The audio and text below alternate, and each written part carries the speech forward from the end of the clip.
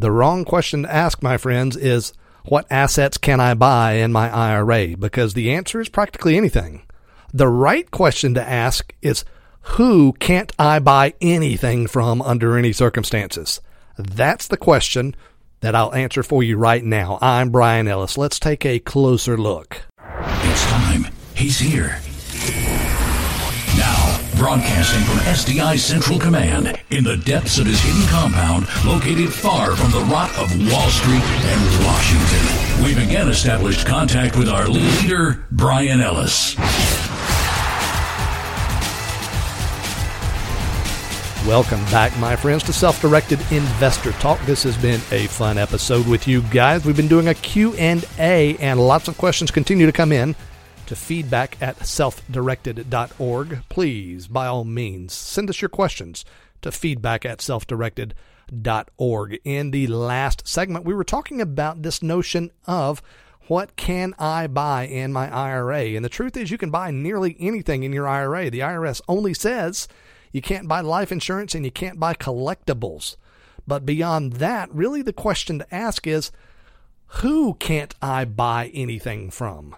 These people are called disqualified persons under the tax code, and you need to understand who they are, because if you buy from them anyway, you've just destroyed your IRA. You may have just destroyed years or even decades worth of smart saving and wise investing. So who are these disqualified people?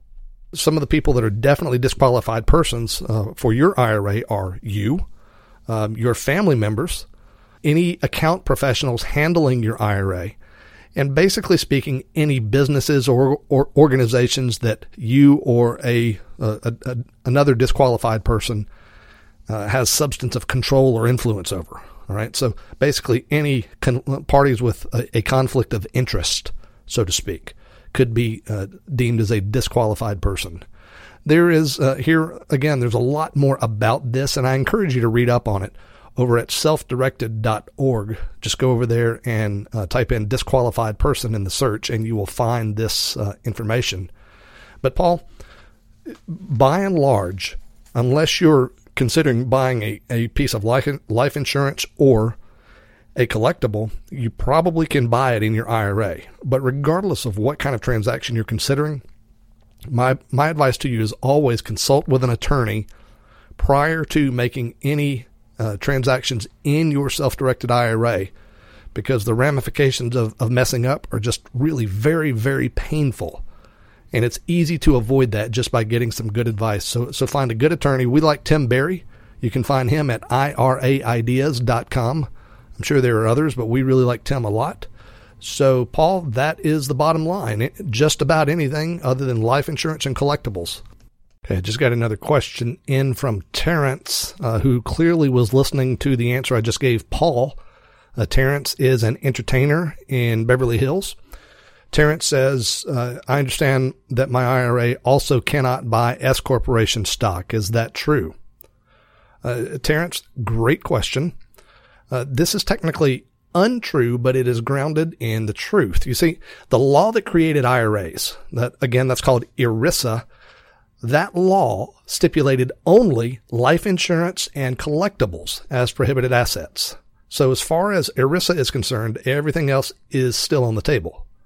But there is another law to consider for you legal beagles. It's 26 U.S. Code Section 1361, which created a new taxation scheme for corporations called the S Corporation. A lot of you are familiar with that.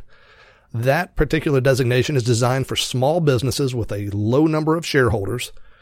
And, this taxation structure is different than a regular C corporation, and it can be very beneficial for some smaller businesses. Now, unfortunately, that code section clearly establishes a limited group of people and entities who are eligible to own shares of a corporation that has elected for S treatment. And unfortunately, IRAs are not on that list. However, that does not mean that S corporations are prohibited in IRAs like insurance and collectibles are. An S corporation is just a corporation, and corporations are totally kosher for IRAs. But there are penalties imposed by Section 1361 if an ineligible party, such as your IRA, becomes the owner of shares in an S corporation. The penalty is that the corporation loses its S-tax status, which can cause tremendously negative tax consequences for the corporation itself and any others who own shares in that corporation. So, Terrence, technically, S corporations are not prohibited assets and can be owned in an IRA, but practically, buying an S corporation with IRA funds causes the corporation not to be an S corporation any longer.